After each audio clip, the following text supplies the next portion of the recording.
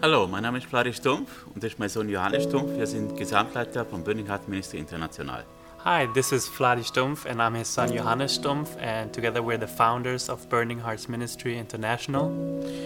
Wir sind vom Herrn berufen, Menschen zu Jesus zu führen.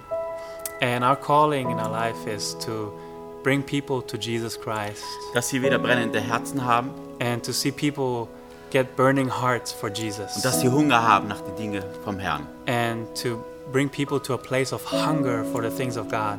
Wir dürfen vieles sehen in Schweiz, Serbien, Deutschland, auch in den USA. And we're able to see many great things that God is doing in Germany, Switzerland, Serbia and the United States. Viele verschiedene Dinge, Heilung, Wiederherstellung, Errettung. And we can really see God moving in powerful ways. We see healings, restorations, salvations. Und ich durfte jetzt in Serbien zum zweiten Mal sein. And I was able to go to Serbia for the second time now. Und bei denen habe ich festgestellt, dass viele Menschen keine Bibel haben. And as I was ministering to the people there, I saw that a lot of them have no Bibles. Die Menschen sind hungrig. People are hungry over there. Ich hatte 3 Tage, 6 Gottesdienste. As I was in Serbia, we had 6 services in 3 days. Ein Gottesdienst musste man sogar nach draußen verlegen, weil es kein Platz war. And people got so hungry that we had to move the service outside because there was not enough space inside. Aber was ich festgestellt habe, hatten keine Bibel.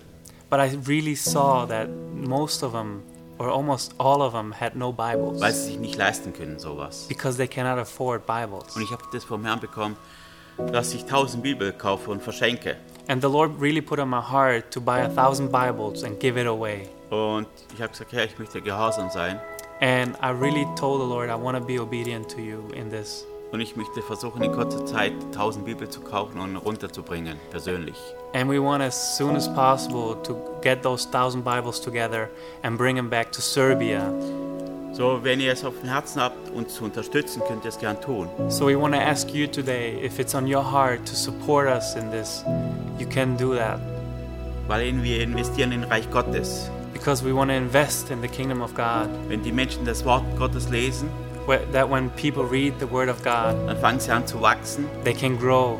Dann fangen sie an, die Dinge zu verstehen, was der Herr möchte. They can start understanding the will of Und God. dann können sie auch mit uns das Reich Gottes bauen. And so they can support us build the kingdom of God here on Und so earth. ist es auf meinem Herzen, den Menschen das zu geben. So it's on my heart to give to those people. Wenn ihr uns unterstützt, bin ich sehr dankbar.